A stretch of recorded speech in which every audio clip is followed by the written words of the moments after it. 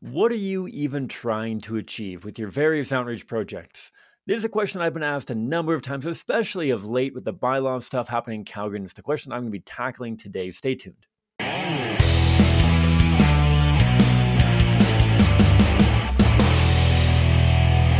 Hi, folks. My name is Cam. I am the host of the Pro-Life Guys podcast, a show dedicated to equipping you with the tools that you need to change minds, save lives, and transform our culture. Thanks a ton for tuning in. And for all of our return guests, thanks a ton, even more. Holy cow, a whole bunch of tons for bearing with me. It has been a couple of weeks since our last episode. I apologize. It has been like 6 weeks since I've recorded an episode. And Maddie Halleck, our wonderful producer and editor, can attest to that. I just did the intro like 14 times trying to get the recording because it's been so long. It has been an absolute wild ride here in CCPR's Calgary office.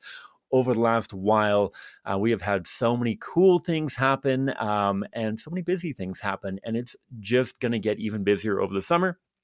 So I do very much appreciate it. I want to start just by sharing a little bit of what we've had on the go, not to try to justify myself, but just to give you an inside look as to what we have on the go at CCPR and what you can be a part of as well. I'm going to see if Maddie Halleck can put in a little jump. I know that can't really happen on Spotify or most of your podcatchers, but on YouTube, at the very least, you guys might get saved there from hearing me babble about all the cool stuff that we've been doing, what we have coming down the tube.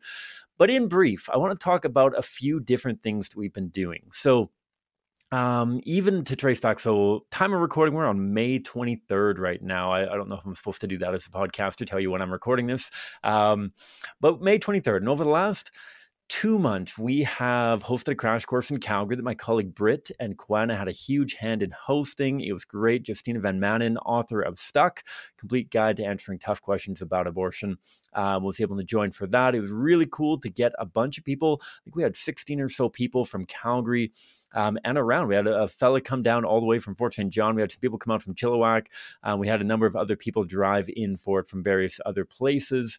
And it was really cool. And they did a phenomenal job. It was a 3-day crash course. And so they got a bunch of not only introductory level apologetics, but they also got some pro-life strategy.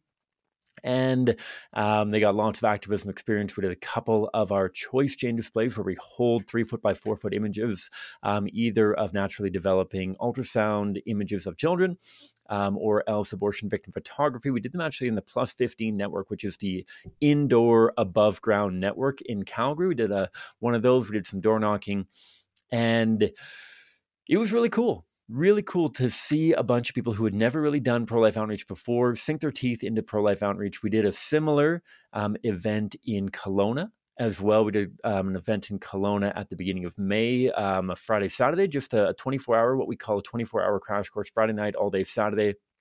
That was really neat. My colleague Jeff Owen has been working with community groups in the Okanagan Valley there in Kamloops, Salmonar, Kelowna, and Vernon to bring that together. Again, we had 15 or 16 people come out. I believe that we had 11 of them join for door knocking on the Saturday. It was an absolute blast. We had some really neat conversations. We talked to one young guy who actually put aside his video game to come and have a conversation with us. He was probably senior high, maybe early university kind of thing, ended up changing his mind on abortion. It's really cool in Kelowna.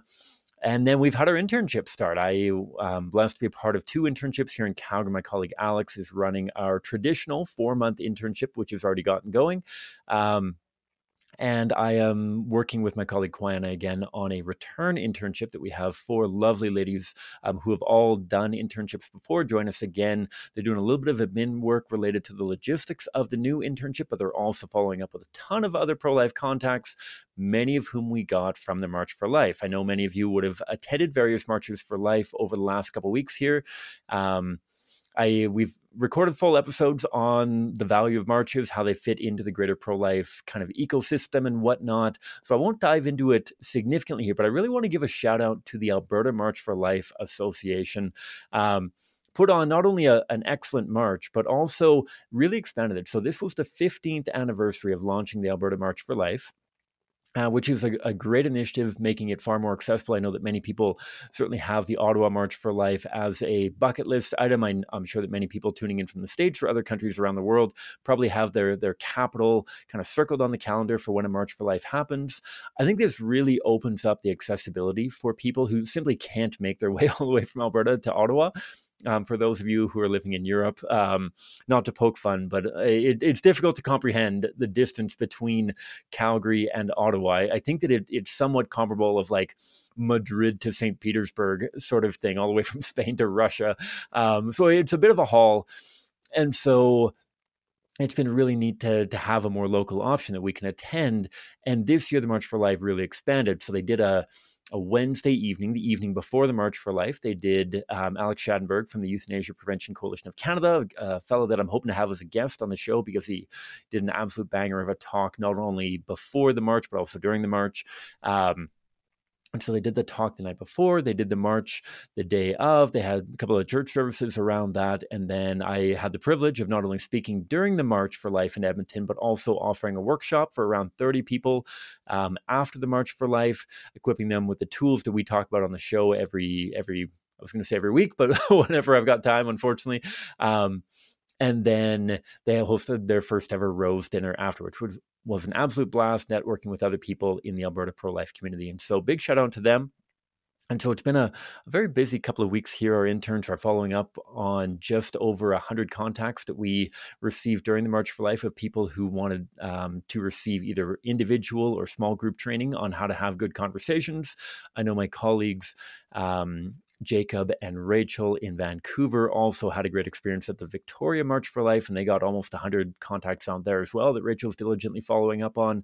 And we hosted our Toronto March for Life, Blaise Elaine and the Eastern staff hosting that in the Toronto area. So it has been an absolute whirlwind of a month. We've got an incredible crew of interns here in Calgary. I haven't met, I don't think, any of the Toronto interns, but I can only imagine how wonderful they are as well. And so all that to say, we have an awful lot going on. And as I alluded to, we have an awful lot more coming down the tube. As some of you may have heard or seen on our various socials, we are doing a Faces of Abortion tour across Canada. We have two legs of the tour. Our Eastern internship team is going to be starting out in the Maritimes and making their way this way.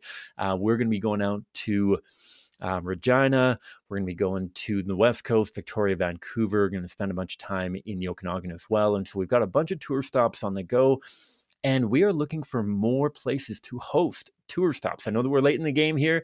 Out here in Alberta, we're still scheduling tour stops into August as well. I'm going to be doing a lot of speaking in September, October. And so if you would like to have a talk at your church, at your pro-life group, we'd love you to reach out and be a part of this Faces Tour. And what is the Faces Tour? Well, in the words of Dr. Monica Miller, and I'm going to paraphrase this, that there's something not only special but powerful of a human connection face to face. And this was a major theme that Alex Schadenberg shared about with regards to euthanasia as well, of the power of human connection and face to face. And for many people, abortion is not a personal issue. It's an abstract idea, even for us pro-lifers. This is something that, thankfully, for many of us, hasn't hit close to home. I know there are many people who are involved in the pro-life movement, very good friends of mine even, who have had abortions, and this does hit very close to home. But for many people, and I think it's fair to say for the majority of people even involved in the pro-life movement, this doesn't hit incredibly close to home. And I think that's one of the reasons why so much of the work in the pro-life movement is done by so few people. I know that I'm preaching to the choir. Many of you listeners have been actively involved in the pro-life movement for far longer than I have, for decades.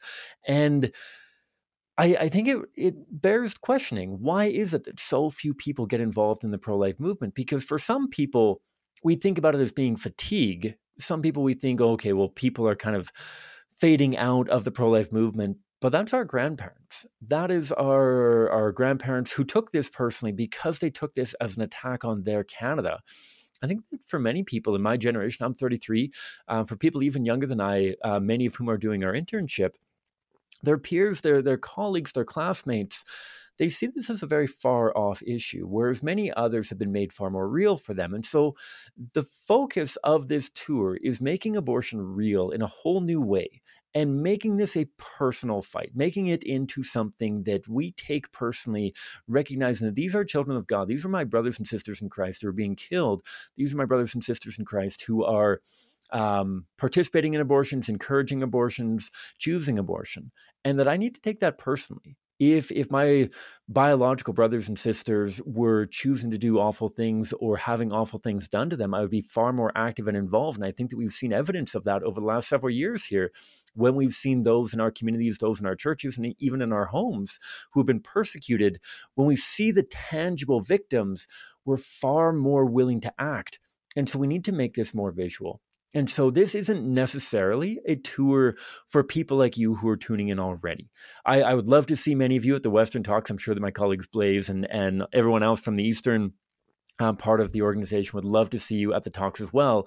This is a talk to bring your friends to.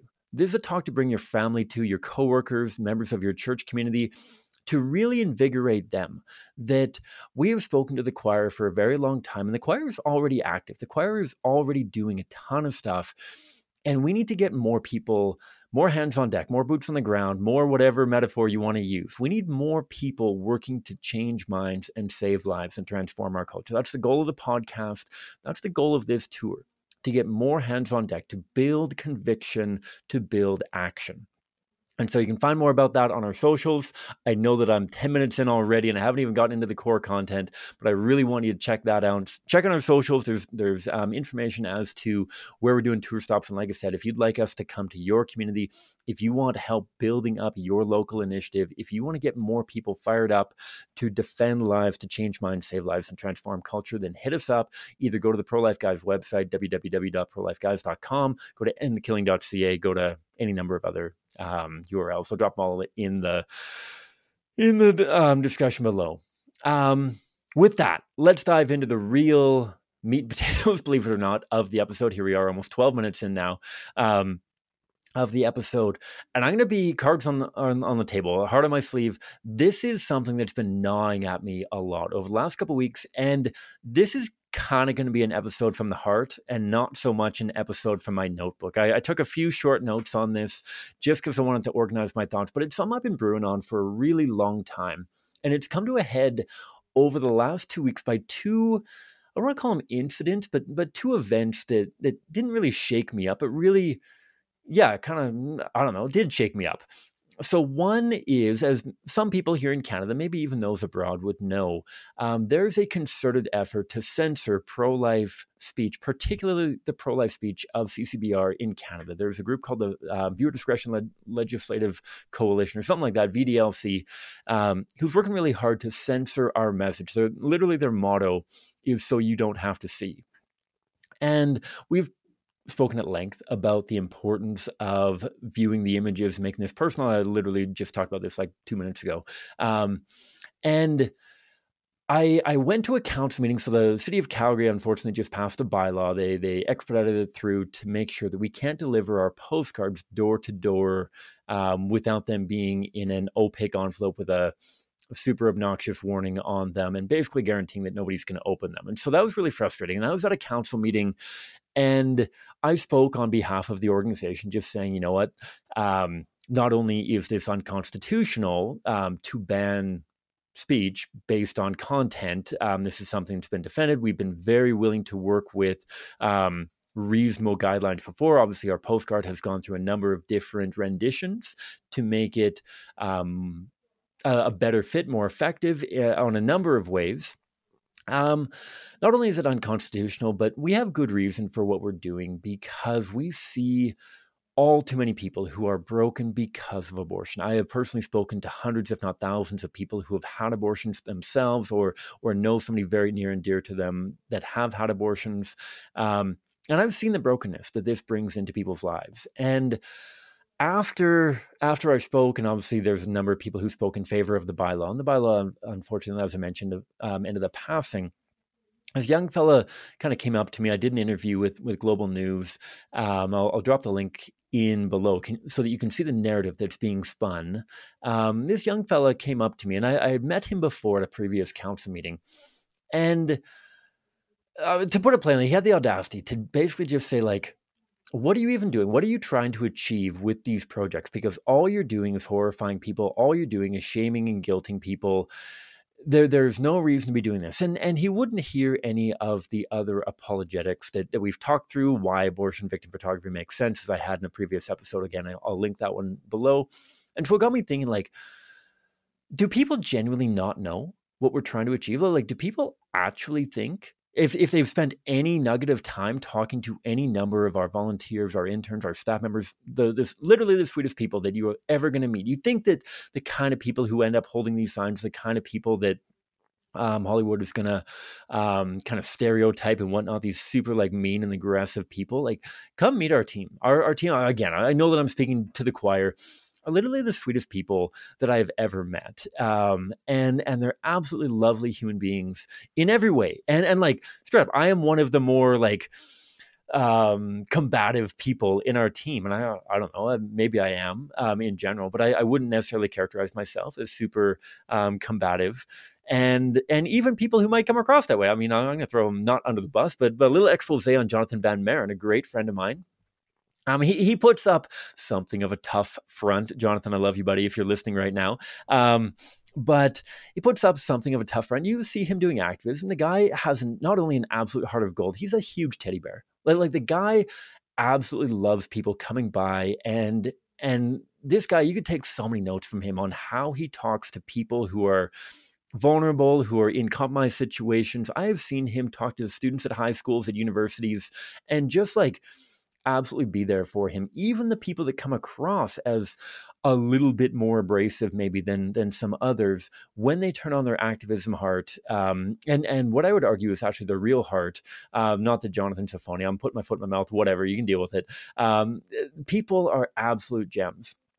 And so that was the first experience that really got me thinking on this. The second one was an even harder one. So we were out doing one of our choice chain displays in downtown Calgary, middle of last week. And I was out with not only a couple of our new interns, but also a couple of our more experienced interns, the return interns that I mentioned, absolute hearts of gold. And two of them spoke to a young woman and a couple of her friends. Her friends didn't say anything.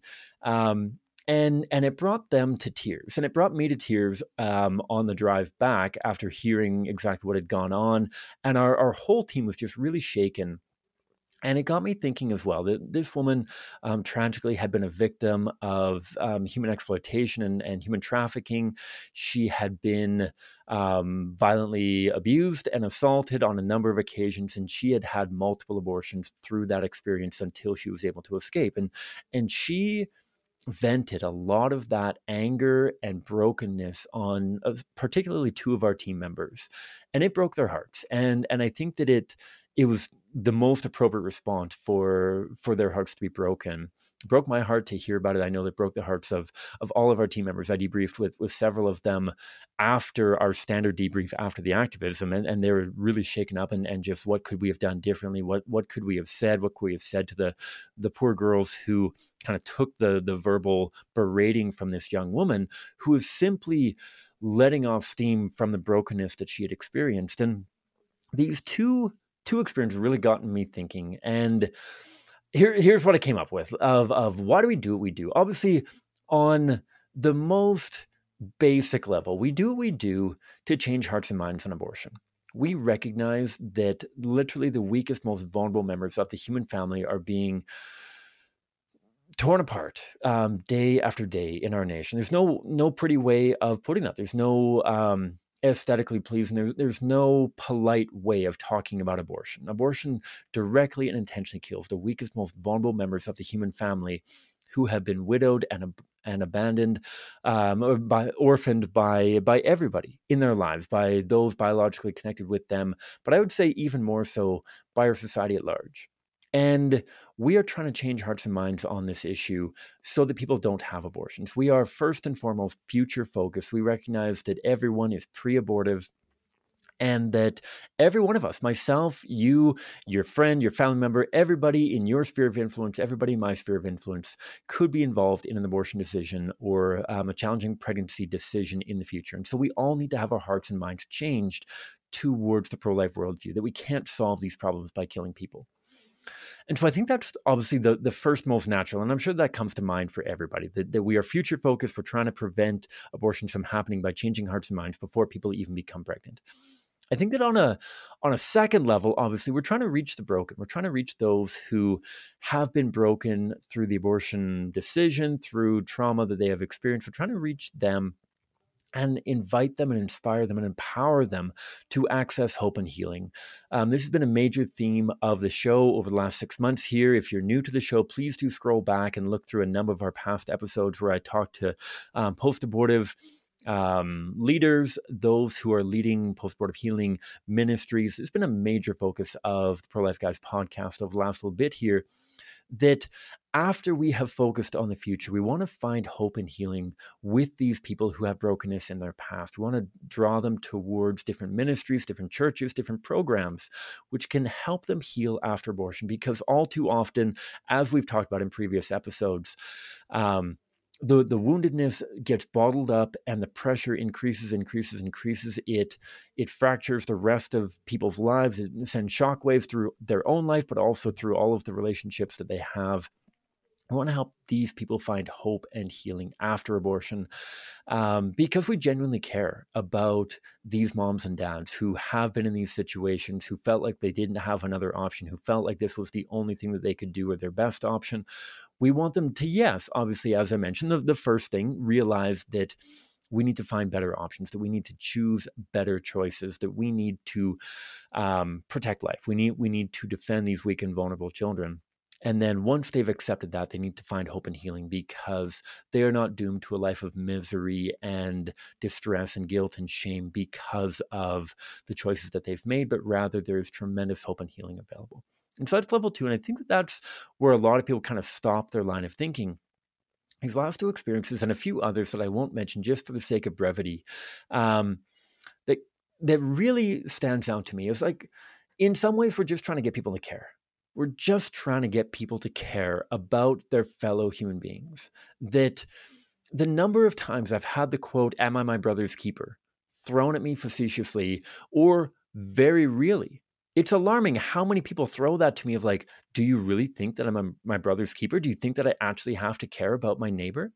It's alarming how often, I know that we talk in the podcast about trotting out the toddler. It's alarming how many times we have to reiterate the toddler analogy. So like, no, like for real though, you wouldn't kill that toddler, would you? Like, no, for real though. If your neighbor was abusing their child, wouldn't you do something? Like, if you don't have the stones or the courage, whatever, to excuse my language, but like if you don't have the courage to intercede and protect the weak and vulnerable yourself, at the very least empower and enable other people to do so. So often what we're trying to do is just get people to care. And it breaks my heart, especially when the people questioning that are the ones who've been broken themselves. This young woman who came and talked to a couple of our team members, I just think about the number of people who streamed right by our display and think about abortion as this quick fix. That we're in this culture of not giving people the time they need, nor the time they deserve. That we are in this for, you know what, I don't have time to care about anybody else. What can I do? What is the quickest way of getting this person's petition off of my plate? What is the quickest, most efficient way of getting my neighbor out of my eyesight and letting me get on with my life? When did getting on with our lives get so driven by the blinders of just economic success and everything? I know that I'm freewheeling right now. I apologize. I'm sure that I'm contradicting myself in previous episodes. I'm sure some of you are shaking your head at me right now. But like, it just blows my mind and it breaks my heart when there's so many people in our society that just do not give a crap about anybody else around them. And I feel like that's a huge part of what we're trying to do. That's a huge part of what we're trying to do in our conversations. We're just trying to get them to care, not only about the preborn we have on our side that we're desperately trying to get them to want to protect, but even to care about the person beside them, the person on the bus, the person in the cubicle beside them, wherever they may be. Literally, at times, even people in their own family, just trying to get them to care. I remember a conversation that I was having while door knocking. My volunteer of ours, Stephen, was with me. I'm sure that I've shared this on the podcast before, but there's this guy that like literally told me that he couldn't care less about whether or not somebody was in a bad situation. And I broke it down further and further of like, dude, if the difference between your neighbor having an abortion and not having an abortion was you being willing to cut their lawn once a week, would you do it? And he thought about it for a moment. He's like, yeah, I could do that. Like, I don't mind mowing lawns. And like, that has stood out to me as something that I've been talking to people more and more of like, seriously, people in your life, if all they need is an extra meal, if all they need is somebody to babysit their 2 born kids while they go off to their next ultrasound for an hour, if they need somebody to literally come and have coffee with them because they feel so alone and isolated, if they don't have their parents in the picture and they just need somebody to teach them what kind of diapers to buy, like, are we going Huggies? We're going Pampers? I just need somebody to soundboard off of. I need somebody to come shopping with me at Once Upon a Child or some other kind of used clothing store for maternity clothes or for children's clothes or whatever. I just need somebody in my life. Like, we have lost this entire attitude, this entire culture of encounter and human connection. And I think that that's something that we in the pro-life movement have to be leaders in bringing back. And I know that there's already a lot on our plates, and I'm not saying that you need to befriend every single person that you talk to and take them into your home. And like, I get that our hearts are only so big. I get that our homes are only so large. And yet I recognize, and I've seen this play out thousands of times, the sparkle that returns to somebody's eyes, and their eyes maybe have been dull for years or decades or even just hours. The sparkle that returns to them when they realize that we genuinely care about them, that we actually care about them and what they care about, and we care about them and them making good decisions and the best things for their lives and helping out when we can. I know that we can't take the whole world on our shoulders. You're going to get burnt out if you do. But I just challenge you to not only think on that, like, obviously you guys are already doing that, I'm sure, in your own life, but like, when people challenge you on that, whether it's for the pro-life issue, whether it's for stuff related to your church or other ministries that you're involved in, just ponder and reflect upon the importance of human connection and actually caring about our fellow people. Actually caring about the people who live on our blocks, who live on our streets. That was the main thrust of the speech that I gave during the March for Life. It was only a 3 or 4 minute a little speech, but it was basically, we need to be better neighbors, and that we need to model better neighbors. And I could go down a whole bunch of Hollywood kind of things and talk about paying it forward and all that kind of stuff. But like, when you take it seriously, we need to inspire other people to take it seriously, that they're going to know what we believe in by what we do. But it's going to take more than that. We can't just model being good neighbors. We have to actually challenge people to be better neighbors and actually care about the people around them and actually be willing to check in on their like biological, geographical neighbors and also those in the communities in need. And so that's a long Cam rant. I apologize for those of you who bore through that and like, Cam, that was like the worst sermon I've ever heard. Not that this was trying to be a sermon, but like, what was your actual point? I apologize for bearing with me. It was just something I needed to get off my chest. And so I hope that that can offer you a little bit of perspective as well. When people challenge you on like, why are you even doing what you're doing? Sure, go through the main 2 big ones of, we're trying to change hearts and minds so the babies aren't killed by abortion. We're trying to open the eyes of those who've been wounded by abortion to the hope and healing that's available. But also, we're just trying to get people to care. We're trying to get people to care about an issue that is raging in our country, and about those who are thrown into the center of it. Not only the preborn children, but the mothers and fathers who are abandoned by their culture, by their society, by their families, at times even by their churches. We're just trying to get people to care about the people around them. Some people need their care and intervention and support more than others. Others need whatever we can give. And so bear that in mind. Again, please do check out our socials for how you can get plugged into our Faces of Abortion tour. Hit us up on YouTube, email me, email at prolifeguys.com. I'll drop all of the ways to communicate. If you want to get plugged in with our Faces of Abortion tour, then please do so. If you want to line up a presentation at your church, at your pro-life community, at your high school, whatever it may be, please reach out and we will find a way to make it happen. So thanks so much. Thanks for bearing with me. I hope to have more regular episodes coming out in the coming weeks here as well. I appreciate your patience, and please do keep us, the whole team at CCPR and the whole pro-life movement, in your prayers. Thanks so much. May God bless you abundantly wherever you're at, how many hours are left in your day.